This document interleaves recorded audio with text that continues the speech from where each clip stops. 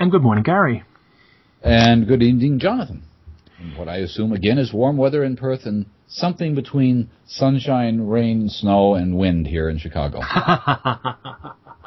Well, we had a brief sort of pause in the excoriation of the populace last week. It was a little bit cooler, but it's going to warm up today and then get warmer again tomorrow.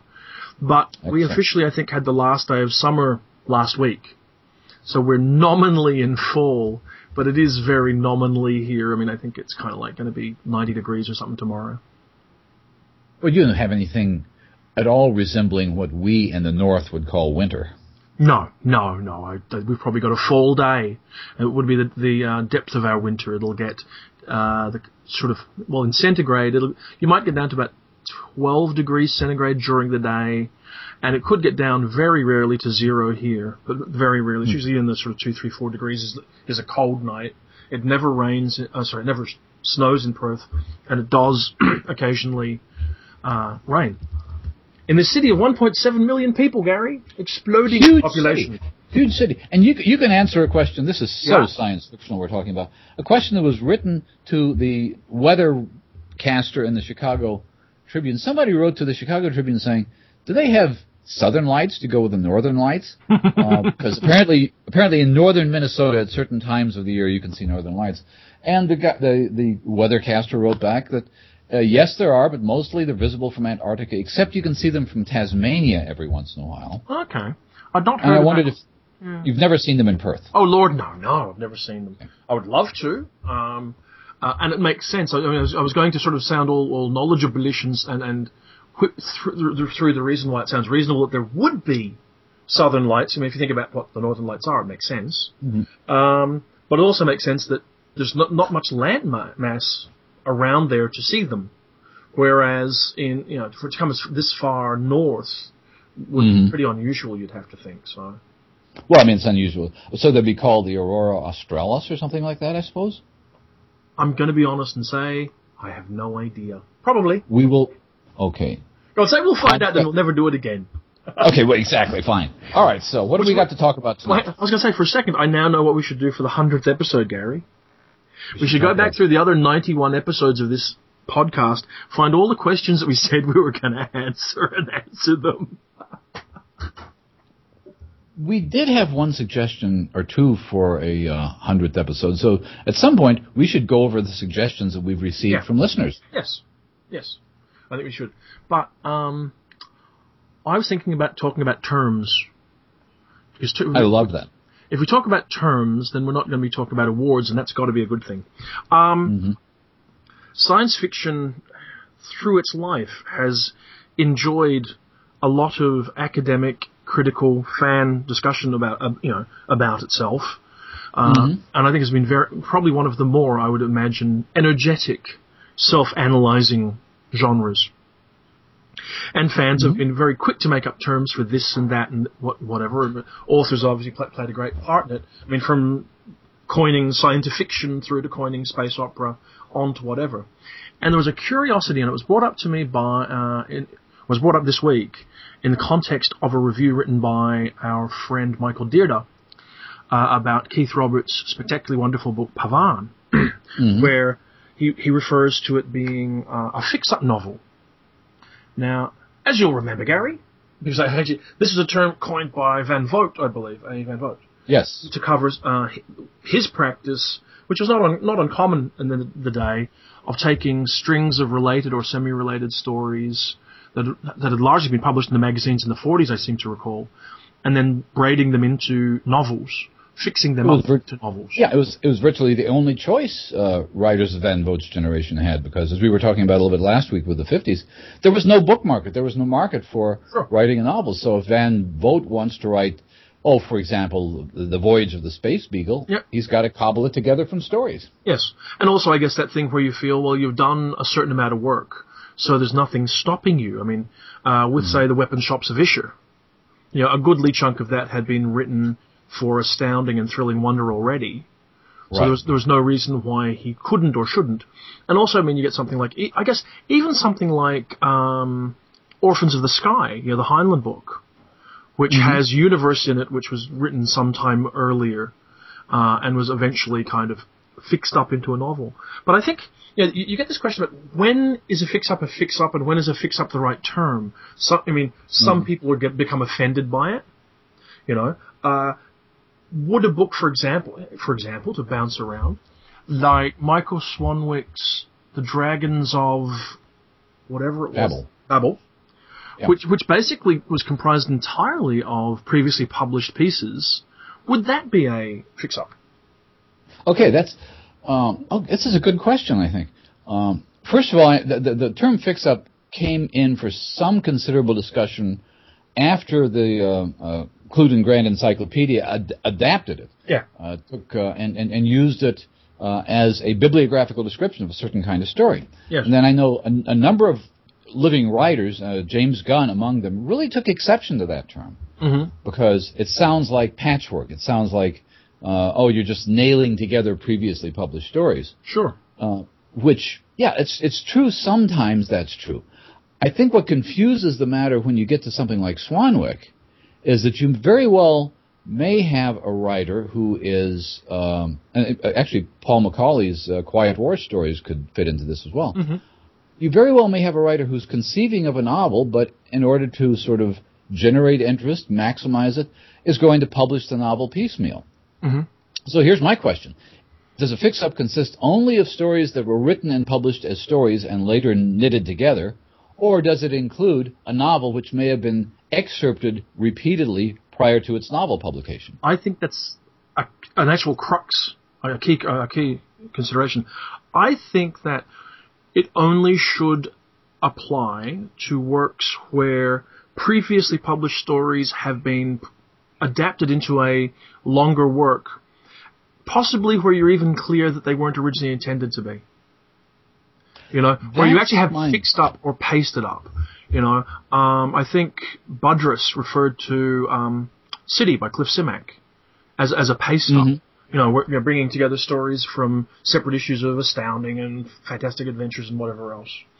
The Swanwick bears some similarity to this in the sense that it has these stories that are not. If you read it through as a novel, it's an episodic novel at best, really. Right, it is. So it does read like a series of contiguous pieces. I guess, and this is something sort of to think about here, and I'll be interested in what everybody else thinks. You get a book like Pavane, right? Pavane is a series of pieces. Mm-hmm. They're thematically linked. They don't have the same characters in them, but they're the thematic movement through the story. And there's all the whole stately Pavane kind of a thing. Yes, it is. To call that a fix-up suggests that it's cobbled together. And I don't know Roberts' intentions. I've not read interviews with him on the subject, if he gave any. But I'll bet that he didn't feel he was stitching something together. I suspect he felt he was composing something which evolved. Yeah, something more like Le Guin's story suite. I think that may have very well been the case, or he may have had a novel in mind all along and was trying out different ways of doing it. And I think that's perfectly legitimate. And I think that happens.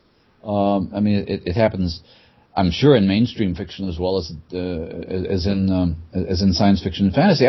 I guess, and one of the things you cannot determine from bibliographical detective work is what an author's intention was. Well, you can't. Sometimes the actual history of it gives you a clue, and sometimes the author goes on record. The conversation that came to mind or that spurred it was a comment that John Kessel made about his book Good News from Outer Space, which you may recall from, I think it was the mid-1980s. Yeah. Now, apparently he deliberately used the structure of Melville's The Confidence Man for the book, and he realized that whilst the book was a long narrative, that some of the chapters might work as a standalone stories. So what he did was he basically wrote the book, then he took the chapters out and rewrote them, three of the pieces as stories, Credibility, Judgment Call, and Mrs. Schrummel Exits a Winner. And because those three stories came out separately, the book's been looked at as being a fix-up, when in fact it was always a novel. That's what I mean about taking bits out of a novel, publishing them separately, sometimes taking excised pieces out of a novel. Sure. I think Peter Straub, our friend Peter, got if I'm not mistaken, won a World Fantasy Award for The Ghost Village, which was essentially excised from Coco, although a version of it remains in Coco. but it was a case of here's a long, powerful passage from the novel which stands alone, and why don't I just publish it separately? Well, the other another example would be our friend Jack Dan, his Memory Cathedral. Yes. He won the Nebula, I think it was, for an excerpt from that. He took a story, Da Vinci Rising, which is a portion of the book, and deliberately adapted it to be a standalone story. And in fact, if you were to look through his bibliography, pretty much whenever there's a novel, he's had a piece or two or three that he's worked out that he can reuse. That is not a fix-up and shouldn't be, and I've never heard that particular book called a fix-up, but wouldn't be. I think Kessel also referred to, what was it? I mean, DeLillo's Underworld. The prologue appeared earlier as a novella, but was but not a fix-up. The thing I think that makes it interesting as well, and this does talk to how the field evolved, exactly as you touched on, how we had the magazine era, how we went on to book publishing, and da-da-da-da. And that is the whole concept of the short story collection, in some sense, is so key to the field, whether they be fix-ups, whether they be story suites, whether they be something else. And this actually ties into another conversation you and I had off microphone, which probably isn't now inappropriate, where we had been talking about your 50s project. And I think I'd thrown up the idea to you at one point that wouldn't it be cool if you could do a collection, an omnibus of the great short story collections, the great fix-ups in the history of the field.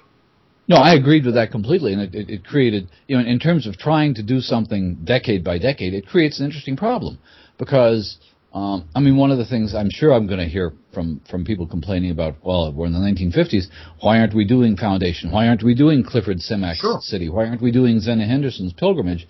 And the fact is that all those were short stories published during the 40s. And I don't know. I remember I was talking to Aldous Budrus about this, who started his career at the very end of the pulp era. He started his career in 52 or 53. And he said one of the things that all the older writers told him was that not that you were ever going to be able to write a novel, but that you wanted a franchise. You wanted some set of stories that and Lester Del Rey had his Gallagher stories, comic robot stories. Obviously Simak had the city stories. So it could very well be that a lot of these writers were thinking, this is a way of continuing to sell stories. You build up a readership. You do what you can to build up a following in a world in which you're not allowed to publish novels. Which is essentially what the 30s and 40s was. I mean, the Fafhrd and the Grey Mouser. Yes. And also where because you didn't have, well, it depended on the author, but when you didn't have the opportunity to sell novels readily, it gave you a chance to rehearse that skill, or maybe to get a book without ever developing that skill. I think you could argue with some success that Leiber, for example, was a much more successful short story writer artistically than he was a novelist. I think so. I agree with that. He had a couple of exceptions, a couple of very good books, but by and large, I think that stands. And even the longer, later Fafhrd stuff, because was it the Knight and Knave of Swords or something that was actually a novel? There was one of them that's actually a novel. One of them was written as a novel, yeah, but the last great story I think was probably Ilmet and Lankmar. But when he tried to sit down and write a separate novel, a science fiction novel like The Wanderer, it was not that successful. It's not that interesting, and I don't think very many Fritz Leiber... Well, you obviously edited the Best of Fritz Leiber with Charles, and I think that, if I'm not mistaken, most of the Leiber fans, of which I count myself one, don't consider The Wanderer a major work, even though it was clearly conceived of and thought of as a very ambitious attempt at writing a novel as a novel. I think so. If you said to me, highlight the great achievements of his career, most of them would be short fiction or short fiction related. I think that's fair. Okay, let's sort of parse it around a little bit differently. So if we set aside the economic / career, motivation for creating a fix-up, a serial novel, a story suite, whatever you want to call it, what are the artistic benefits? Are there artistic benefits to it as a form? Go ahead. Okay, I suspect that there are. Because, let's take a step back. Whether or not we would view Asimov as one of the great artists of the field. By approaching Foundation as a series of novelettes and novellas, what he gets to do is not have to braid a single narrative across a vast period of time. He gets to visit changing pieces of it, giving you intense examples without ever having to create all the filler, I guess, that goes through it. And gets to lay it up such time as you can see the changes. It's like getting the history of Rome, but getting, here's an event 700 years ago. Here's an event 680 years ago that seems relevant. Here's another one 300 years ago, and you get to see that big, broad, picture. And I'm not sure that a novel actually would allow you to do exactly the same thing as well as it does for Foundation. And I know lots of people will argue, but I mean, I look at something like, and I've got admiration in many ways for the example I'm about to give, but look at something like, say, Peter Hamilton. Now, he's not doing the same time sprawl, but he wrote these enormous great books which sprawl across their canvas.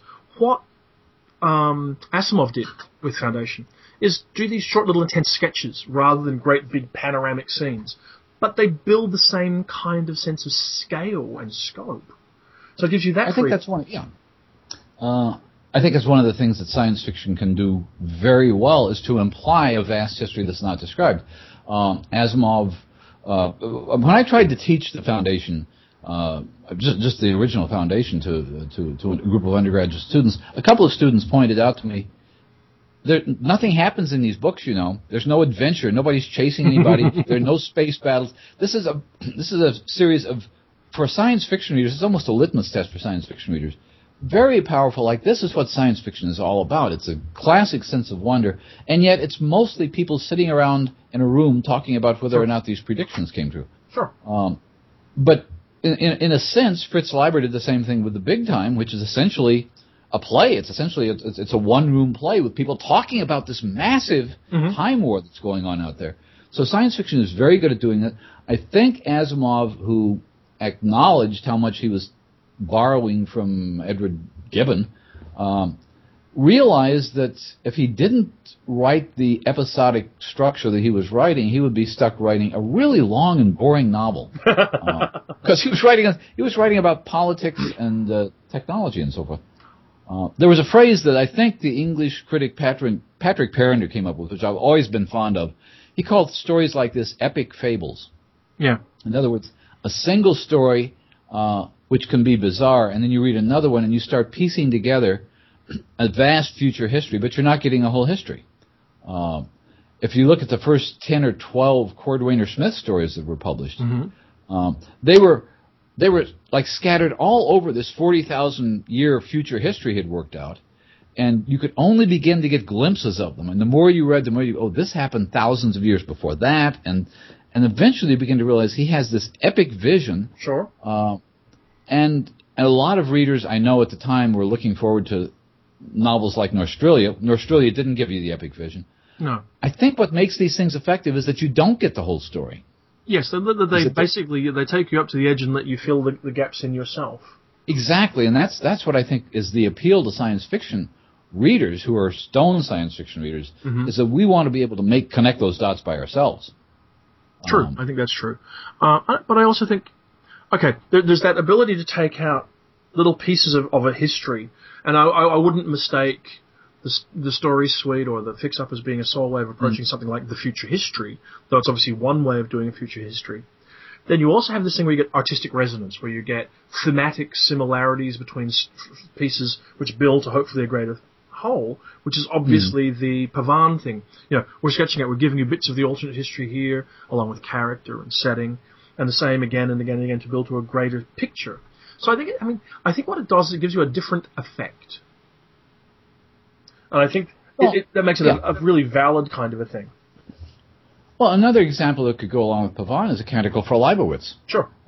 Essentially you have 3 novellas, which the first of which seemed very powerful at the time, and I've been told this. I wasn't as old as I might be. I don't think I was quite old enough. I did not read A Canticle for Leibowitz when it first appeared, I believe, in fantasy and science fiction, as a novella, which everybody thought was just a terrific novella, and I don't think anybody at that point knew that these other two pieces were going to come along later and turn it into a novel. And yet the novel is in many ways much more powerful than the first. Actually, I think it's enormously more powerful than that first section by itself. Yeah, no, I think it is. Yes, very much so. A counterexample, also from fantasy and science fiction, which is not a fix-up, would be Daniel Keyes' Flowers for Algernon, a terrifically powerful short story, maybe one of the most powerful short stories in science fiction, that in my mind didn't really gain any power when he turned it into a novel. But that's expanding a story into a novel, which I understand is not the same thing as a fix-up. No, it's a completely different kind of a thing, really. I guess it does involve adding extra material, but generally, though not exclusively, by, if you like, puffing events up, by adding more detail here and here and here to flesh it out. Adding a subplot, yeah. Yeah, which does happen. I guess here's a question. Why does fix-up have to be if not a derogatory term, a problematic term? You know, a lot of writers don't really like having their work referred to as a fix-up. And then, as sometimes happens on the Coode Street podcast, technology failed us. Skype dropped out, my internet connection died, who knows. But suddenly Gary was talking to air, and so was I. Nonetheless, we're back, after what can best be called a technical segue, to ask why Oh Gary is... Oh, wait. Yeah? Okay. I have no idea what I'm doing now. Aren't you listening? I'm listening to you, yes. I'm just trying to figure out, am I recording now or not? I don't know. Okay. No, never mind. I just, okay. So, Gary, why do some people look on the term fix-up as being problematic? Why are they unhappy with it? I go back to Jim Gunn's response to Clute going back some time ago. I think that some writers feel it's disrespectful. Okay. That either they haven't got the chops to write a novel or they're too lazy to write a novel. And that, in effect, it's a magazine writer's answer to the novel market. I think Jim was specifically concerned about a novel, about a fix-up of his own called Stations in Space. Yep. Which was 3 or 4 stories he'd written about very near future space travel. Yeah. And one of which was, I forget the title of the story, one of which was very powerful. And I think that he felt that those stories, again, he had this whole novel in mind when he was publishing the stories, and why should you call it a fix-up if, in my mind, at the beginning, I had a novel, sure, in the offing? And I guess the part of the answer has to be because somebody preempted you, created this idea, admitted that it was, or described it themselves as a fix-up, Van Vogt back in the early 40s, or late 40s, and the people look to see how things match together and are similar. The fix-up is a thing we know in the field. Yeah, I think as a historical term, it's a very useful kind of thing to do. Mm-hmm. But it's interesting what gets labeled a fix-up and what doesn't get labeled a fix-up. If you more or less keep your short stories intact and write some bridge material between them, you can come up with the Martian Chronicles. Yeah. Which some people, especially non-science fiction people in the mainstream, still refer to the Martian Chronicles as a novel. Yeah. And of course it's not.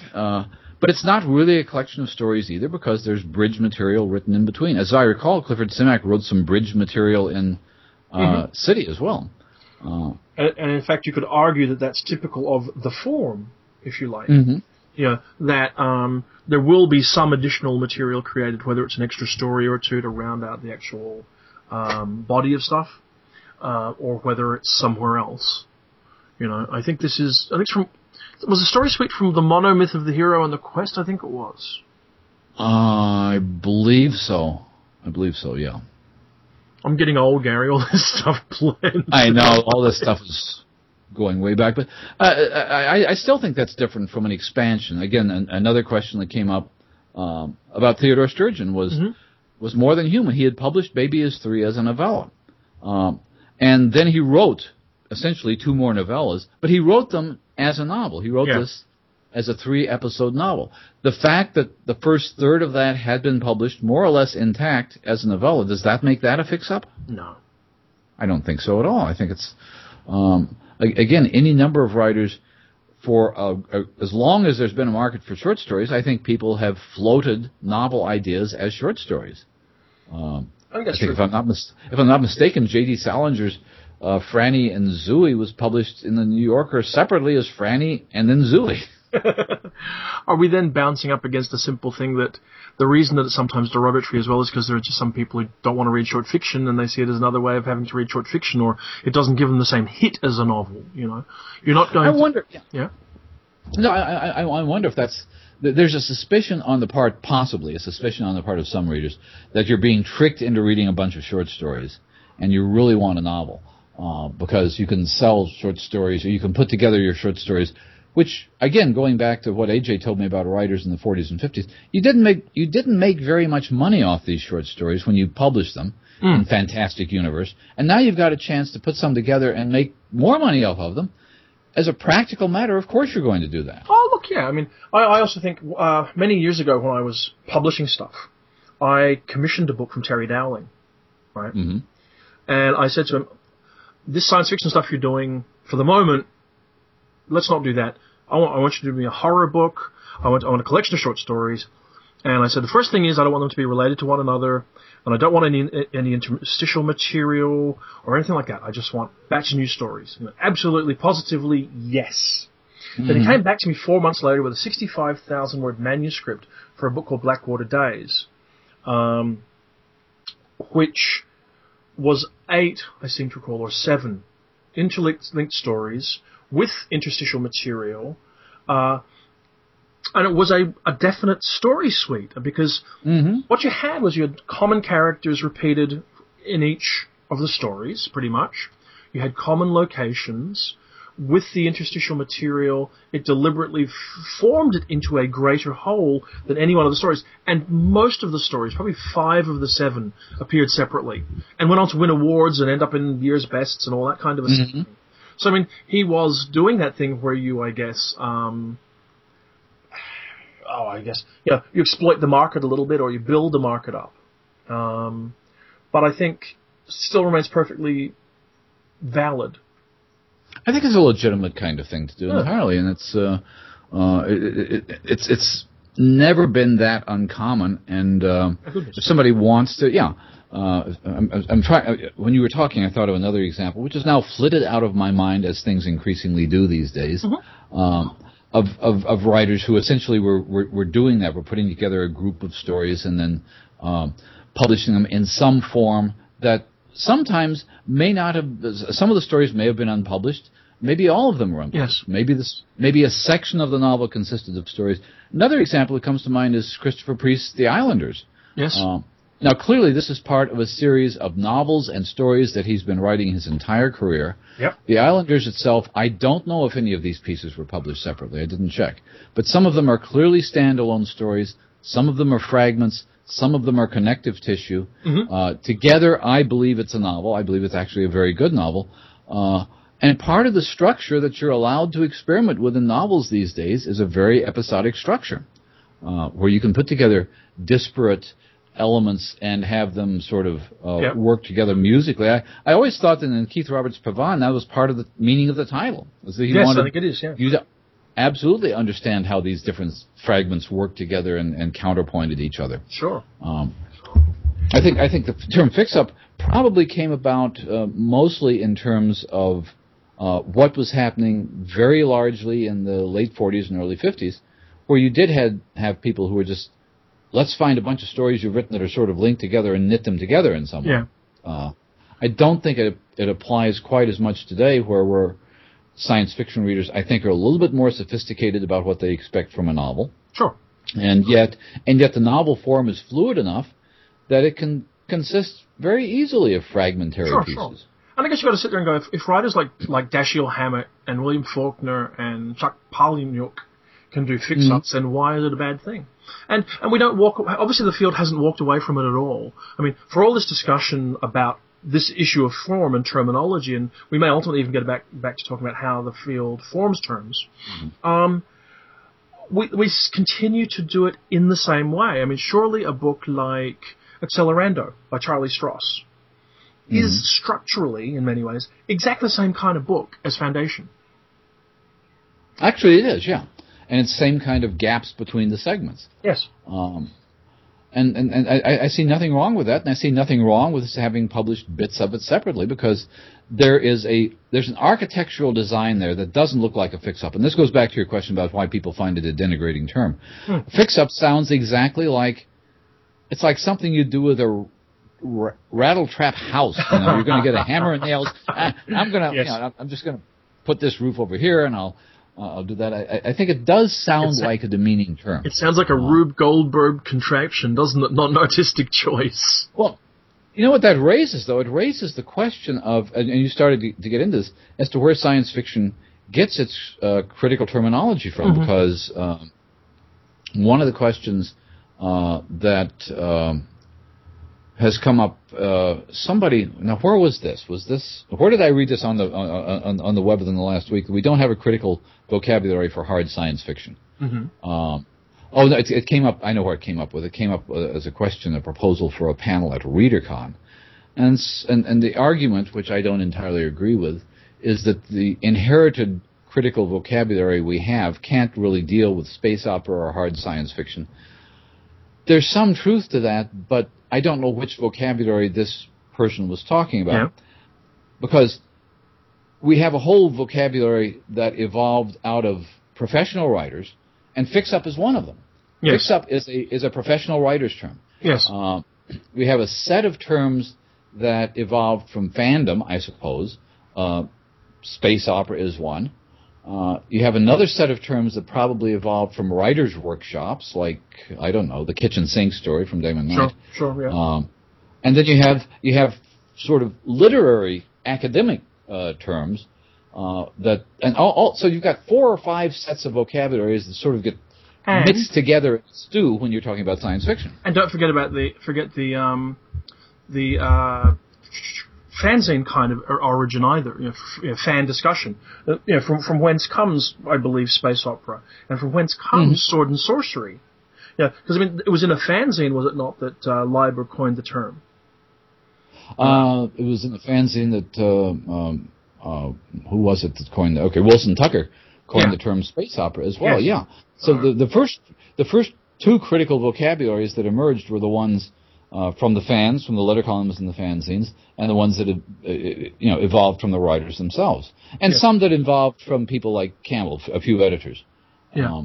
But today, for example, we consider I think it's a lot of people who read, we haven't even talked about fantasy, but let's use fantasy and science fiction together for a minute. A term you hear a lot about is world building. Yes. If you go into, I don't know, the Harcourt or the Harper Dictionary of Literary Terms, it ain't going to be there. This is a term that comes entirely from the readership of science fiction and fantasy. And there are chunks of readers, large swaths of readers, for whom world building is as important as plot. Yes. It's true. I guess, even to add a 5th or 6th source for vocabulary, you're getting the vocabulary of gamers working its way into science fiction and fantasy now as well. And that shouldn't be surprising. And probably, if you look at subtly, from graphic novels and comics as well, because the crossover between, if you like, one thing that has happened very much, and I'm sure it was in place before, in the last 10, 15 years I've noticed, is the range of creative options open to a science fiction creator has broadened, and a fantasy creator. Suddenly science fiction fantasy writers are commonly writing graphic novels and comics. They're commonly getting involved with scripts and screenplays and whatever else. And so you get that mix and repurposing of terminology coming through as part of the natural evolution of things as the experiences of writers broaden.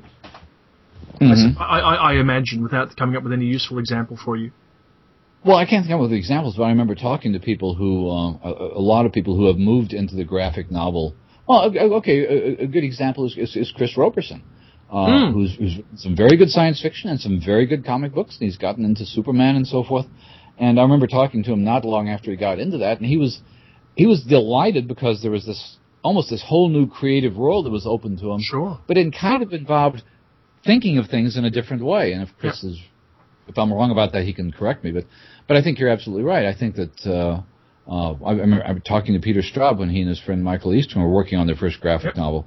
There was a whole new way of thinking about narrative that they had to keep in mind. And I don't think this is a bad sign at all. But in terms of talking about science fiction and fantasy, it just makes it more and more confusing. And, of course, some of this stuff is generated because, I guess, if you go back far enough, we felt we had to talk about science fiction ourselves because no one was going to talk about it for us. And we had to make up some of our own terms to talk about it because you couldn't find them out there. And also, in fairness as well, the people who were creating these terms weren't, how would one put it, they weren't casual participants. I mean, when I think it was Heinlein was speculative fiction, wasn't it? Heinlein, as far as I know, as far as I could tell, the term was first proposed publicly, I think at the 1940 Worldcon, in a speech that Heinlein gave there. So if Heinlein is claiming speculative fiction, if Leiber is coining swords and sorcery, if Wilson Tucker is coining space opera, I mean, these people are really actively, fundamentally involved in creating the fabric of the field as well. So they're obviously trying to work out the language to use to discuss the thing they're attempting to create.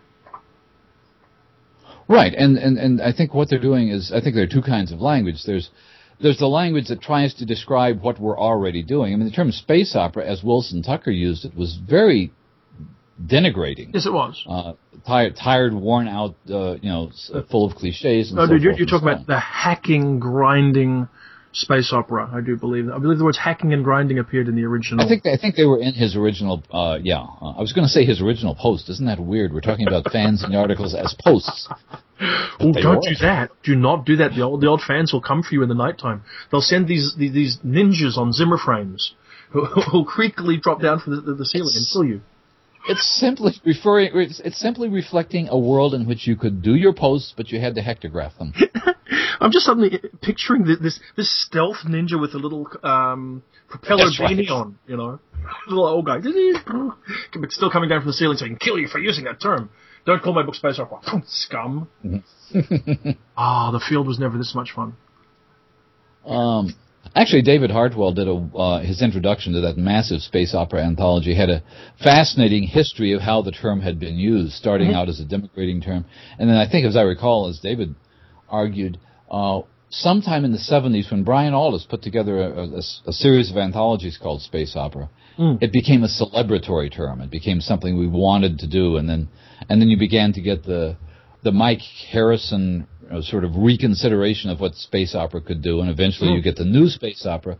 But the point is, the new space opera, because I have friends who enter the science fiction world from the world of literary studies, and they're confronted with a bizarre panoply of words that they've never heard before.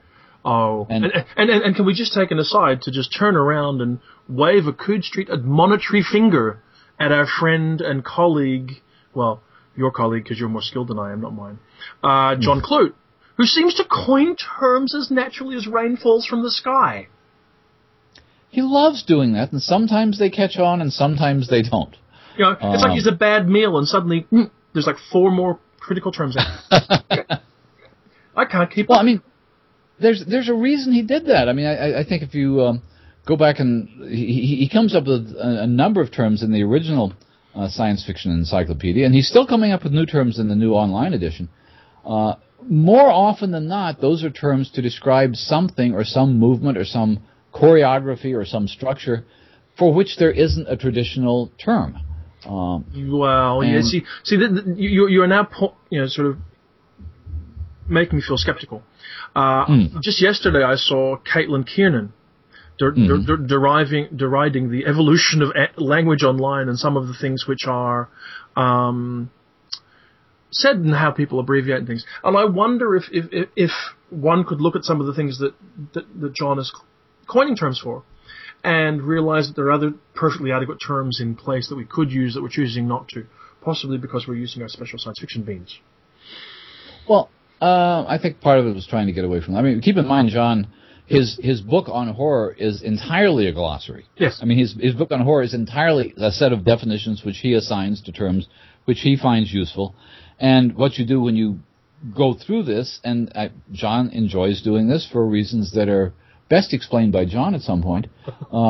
You can you can suss out an elaborate theory of horror by reading through those definitions and connecting the dots yourselves. Just as in the Encyclopedia of Fantasy, much more so than in the original Encyclopedia of Science Fiction, you can suss out a very sophisticated and provocative and intelligent theory of fantasy, but you have to do it by looking at this word and that word and then connecting them and figuring out what he's building up. There's a kind of gamesmanship in that, I think. It's kind of fun, but also begins to make your head hurt. What's an armamentarium, Gary? A what? An armamentarium. I don't know, but I can tell you what fantastic is. Yes, it's a convenient shorthand term employed and promoted by John Clute to describe the armamentarium of the fantastic in literature. Well, there you go. And if that didn't make things closer or clearer, I don't know what did. An armamentarium, it seems to me, is a big gray building that you go into to get your weapons during the zombie apocalypse, and you just want to make sure that you have hatchets and shotguns and bludgeons and pistols. I'm glad he's cleverer than I am. Well, people have always done that. If you go back and read some of the terms, you go back and read Damon Knight's In Search of Wonder, he's throwing out some terms which I thought were wonderfully useful terms, like the kitchen sink story, like the idiot plot, a plot that only works as long as everybody in it behaves like an idiot. I actually bought a copy last year. Oh, really? The other thing, which I think those things are wonderful, and they're energetic, and what they're doing is trying to come up with terms, some of which are kind of writer's workshop terms, which gets back to the Turkey City lexicon, that sort of thing. Yes. A whole set of terminology that evolved through writers' workshops. Yes. Through things like Clarion and Milford and so forth, where you're trying to explain to young writers what not to do. A very useful story, a very useful term is, as you know, Bob. No, absolutely. I remember quite clearly the first time I encountered the lexicon, back when I was editing Eidolon, and first you're going, this is just going to be some sort of clever thing, right? And then you're going through, I've seen that, and I've seen that, and I've seen that. Yeah. It's very perceptive and useful. Well, and the interesting thing about it is that, and it's still online somewhere, I think, if I'm not mistaken, Bruce Sterling originally put it online, that while these were admonitory criticisms of young writers who should avoid this sort of thing, or they should avoid the brand name itis or whatever they call it, where the old notion, which actually Stephen King once endorsed, that if you get stuck in a story, open the refrigerator and just type in the brand names. That, in fact, even though these were admonitory terms for beginning writers, you see this sort of thing all the time in published fiction, in bestseller fiction. And it does become a very helpful way of thinking about these things. Yes. And not just in terms of science fiction and fantasy either. Steampunk, manor punk, fantasy of manners, all these were thought up mostly by writers, some of whom wanted to position themselves in a different place, some of whom maybe wanted to create a movement. The sense I get, I've read several times the K.W. Jeter letter to Locus in which he proposed steampunk. Yes. Yeah. And it was clear that he wanted to give an identity, a generic identity, somewhere between science fiction and fantasy to himself and Blaylock and Powers. Okay. And you can't blame him for that. Everybody wants to kind of create a kind of franchise label. They do. Sometimes the terms sound infelicitous, is the word I'll use. In this instance, what I'm thinking about is, say, fan cast at the Hugos. Fan cast suggests you're throwing fans around or something. You know what we should do? Gary, I'm going to interject on my interjection. But maybe we should coin our own term for something. For something? In field. We should just come up with something and, coin it. Podcast? I don't know. I never, Fancast supposed to be the podcast. The original podcast, you know what the original podcast was? It was Invasion of the Body Snatchers. Because they cast all these pods all over people's basements. You see, I was really sure for a second there you were going to say it was Orson Welles' War of the Worlds. Well, it could be that too. Just for a second. Actually, Fancast is a particularly good example in my mind of a bad piece of terminology. because it replaces a perfectly good one with an unnecessary variation. You know, and perhaps that. Well, I think this is. I think there is something that happens in fandom because this has been such a part of fandom for 70 or 80 years now that it becomes almost a mark of distinction if you can invent a term that catches on. Sure.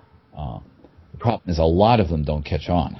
That's because a lot of them are. I mean, I would like to see. This is something I'm not prepared to do. I'm not nearly knowledgeable enough to do it. But somebody who's been around for a long time, somebody I don't know, like Frank Robinson, perhaps. I would love to see a dictionary of failed fan terms, of things that were suggested over the years that just never went anywhere. I will say that whilst I would love to see one, Gary, I'd hate to work on one. Yeah, exactly. That said, you couldn't help but drop a few in, could you? You know, just see if anyone noticed. No, the other thing is to find out, the other quiz, we could put together a quiz like this, except it's too much work. Which of these terms have actually been suggested during the history of science fiction and fandom, and which are we just making up right now? Absolutely. And I bet 9 out of 10 would say fancast. You just made that up. Yeah, fancast, actually. It shows up on the Hugo ballot, doesn't it? Actually, you know what we could do? We could... Oh, this begins to sound like I'm just taking the mickey out of someone I respect. I was going to say, we could commission John Clute to come up with some terms for us. And then we could drop them in, because he could come up with ones that sounded really convincing. This reminds me of a popular radio show in the UK, which our friends there will have to remind me of, which we did a version of at the Glasgow Worldcon a few years ago. It involved coming up with words which may or may not have a real meaning, and then the panelists try to guess the meaning. It's actually the old kids game called Dictionary, done in a more sophisticated way. And one of the things, and Clute was on that panel, as a matter of fact, as I recall. And one of the things that was absolutely fascinating is that people kept thinking, is this a real word? Is this a joke word? Or is this a Clute word? Most people couldn't tell the difference. I'm sure I would struggle, frankly. I know John has, in fact, coined batches of terms that I've never even seen. So, yes, I would be unsurprised. I have to say, I've got a fondness for terms like polder and wainscot and things like that. I've known John long enough. I've been reading his use of the terms long enough that they do internalize a little bit. But yeah, when somebody tries to ask me to explain it, I kind of want to point to John and say, let him explain it, because it's not immediately evident. But John's terms are not fan terms. John's terms are unique. They are a brilliant critic inventing terminology. I know. And some of the other things of... I mean, I wish I could think of examples. Maybe people can send in examples of just really unsuccessful terms that fans had come up with over the years to describe different kinds of fiction. That'd be fun. That'd be fun. Yeah. In the meantime, I'm going to do some little shout-outy kind of things, and then we'll see if there's anything else we can think up to round out our 60 minutes. First of all, I do want to say, if you've not read Pavane, the Old Earth Books edition with the lovely Diane Dillon cover, people should check it out. I remember exhorting Mike Walsh at Old Earth when he was doing it to reuse the Dillon cover, and he did, from the original Ace. Wonderful. That looks lovely. And our pal Neil, we can call him that, our pal Neil has a audiobook lineup, and they've just done an audiobook of Pavane as well. So it's entirely possible to encounter it as an audiobook and a book at the same time. And this is a book which is on the risk of being forgotten, so save it and go off and read it and talk about it and experiencing it. Now that I think about it, there's a book club thing I'm going to do later in the year, and I probably should have picked Pavane rather than the book I picked, but we do that. Also, a shout out to another friend of the podcast. We haven't done this one before, Gary. You know, we're going to have fairly soon. You know how we start off with a weather forecast? We'll do a quick whip around the centenarian, this week's centenarians in the field like they used to do on the Today Show. But happy birthday to Peter Straub, who I think had a birthday this week. I believe it's today and where you are, and it's tomorrow where I am, if I'm not mistaken. I believe it's March 3rd. Well, happy birthday to a good friend of the podcast. We hope you have a wonderful, wine-filled, joy-filled, family-filled day to celebrate. Is that? And I don't have the exact time, but I mean, as long as we're looking at, because I just finished working on a piece on Kit Reed, who's a good friend, and I don't know if she'd want me to mention this or not, but it's public knowledge. She's going to turn 80 this year. She's been writing science fiction and fantasy and various things in between since 1958. She wrote for New Worlds under Moorcock. She is part of the history of the field. Happy birthday. Happy birthday to her. And happy birthday eventually, and I should have looked up her actual birthday, but it's sometime in this year, so. Yeah. Actually, to insert extra added rambling, I have to say that I'm going to go back and start pulling out New Worlds and finding them. I want to find an interview with Moorcock that's apparently in there somewhere, because there's reference made on a mailing list that we're both on to apparently Moorcock referring to Samuel Delany as illiterate, which I find an absolutely astounding claim. You mentioned that before, and I wonder where that came from, but I'm thinking that one of the things... Okay, speaking of anniversaries, this year is also the 50th anniversary of Samuel R. Delany's first novel. Really?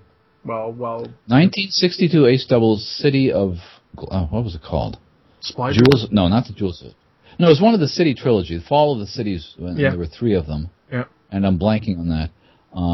And I believe, if I'm not mistaken, that Chip Delany will turn 70 this year as well. I think that sounds plausible to me. So yes. And as long as and it's the 100th anniversary of A Princess of Mars. Let's keep going with this. Okay, let's wind that little ramble. Okay, we'll wind down.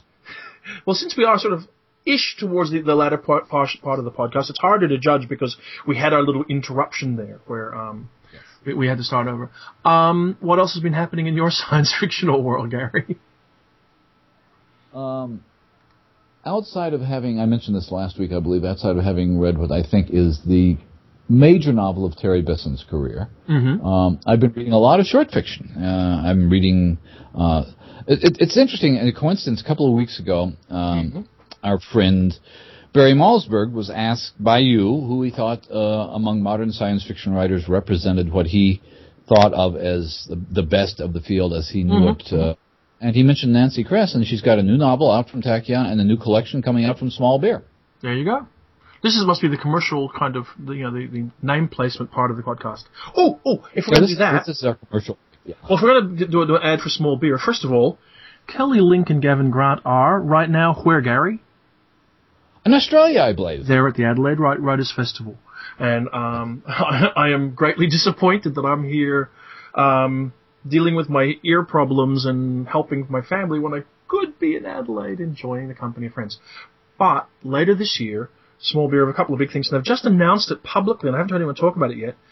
In December, Small Beer will publish a 2-volume Best of Ursula Le Guin. Excellent. Which will be a very exciting publication and will no doubt give us lots to talk about, given the quality of the body of work in question. It'll be a major thing for every science fiction to have. Well, my first reaction to that is, how can they get it into 2 volumes? Well, I'm sure. I don't know this, but my guess is that Ursula will do the selecting of stories. Will do the selection, like the Gene Wolfe collection. Yes, and I'm sure that she will do a spectacular job. Yep. Yes, and and what?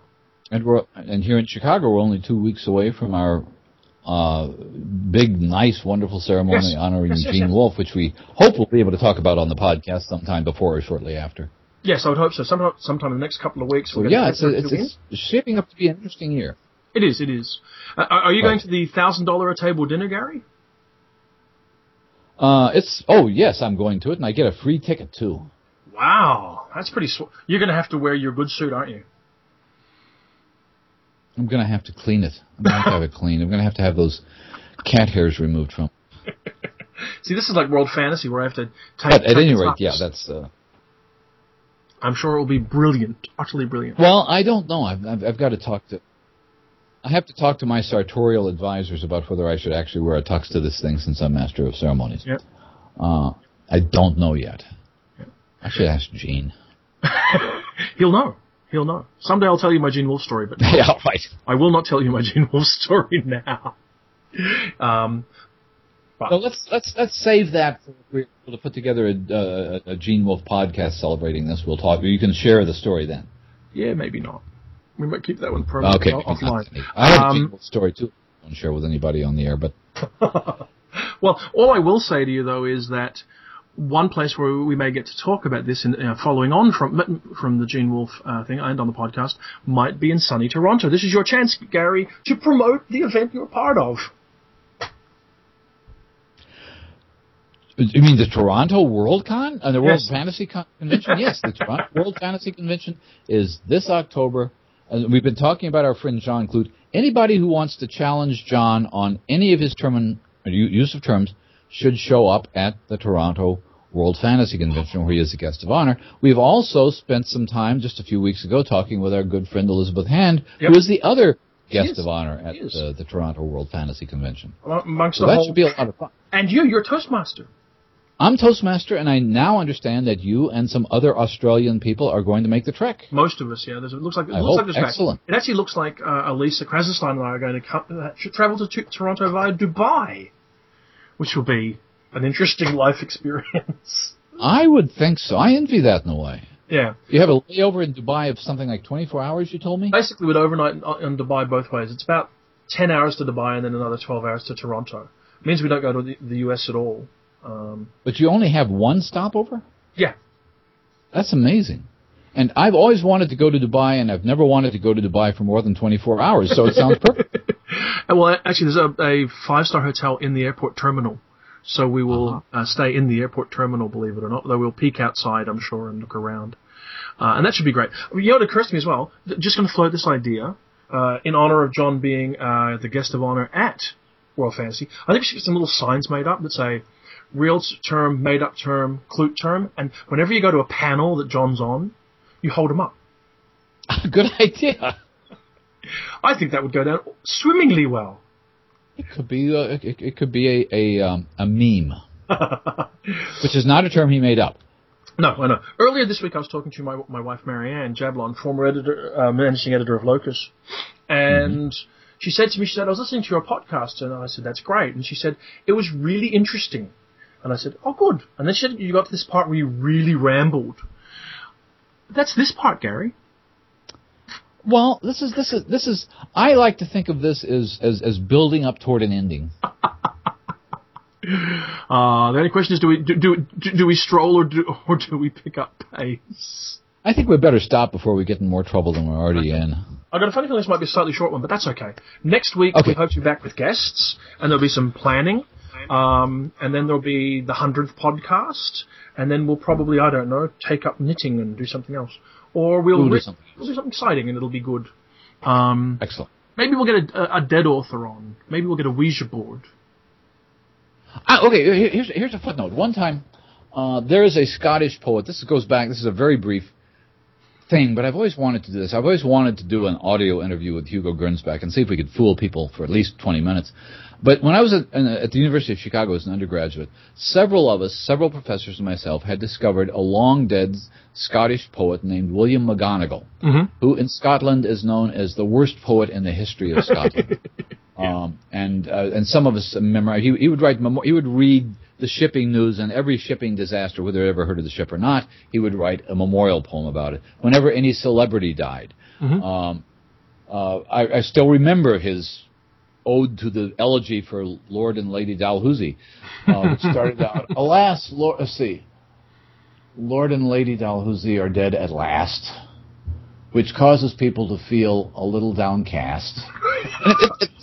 It sort of goes. There's poetic gems and more poetic gems, and his autobiography are still in print in Dundee. So we scheduled a evening with William McGonagall, and we all did critical papers on him, and I still have mine somewhere. And we hired this aging Scottish actor in a wheelchair to pretend to be McGonagall. And the younger undergraduates, they weren't doing their math right. They were figuring, well, could this guy have actually published a book in 1891 and still be here? We got away with it for a good half hour.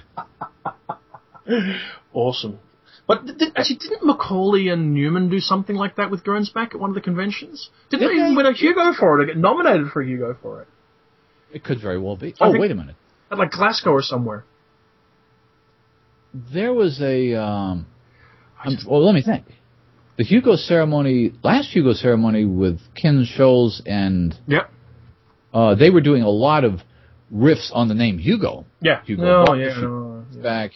And I mean, but maybe in Glasgow, you may be right. Maybe there was a Hugo Gernsback impersonator. I think. Well, no, I'm not sure if there was an impersonator, but I know that. I recall hearing that Newman and Macaulay had done a riff on the whole thing. They might have done that. They may have done that. Of course, we shall talk of Reno no more, Gary, because we don't look back fondly. We don't look back on that one too much. No. You know, I mean, you look forward to Chicago, which I won't be at probably, and then we all look forward to Toronto. Toronto will be a lot of fun. Chicago, I urge everybody to come to Chicago to see me, and we'll take you out to, I'll show you the good bars and the pubs and awesome. And restaurants and that sort of thing. And I hope the WorldCon will be delightful as well. And hopefully, you know, we might even impose on you to try and fly into Toronto a day early or something so we can all relax a little bit before your onerous toastmastering duties, which obviously you're with all this consumption of red wine here on the podcast, you've been rehearsing for all year. Your dedication is astounding. I'm glad people recognize that this has all been sacrificial rehearsing on my part. Preparation. Oh, maybe on that cheery note, Gary, we should call it a day. Maybe we could get a Garrett P. Service impersonator. Oh, that's a good idea. Well, there's a thought. Okay, yeah, we should... Talk to you next week, Gary. Okay, talk to you next week. Have a good week. Okay, bye.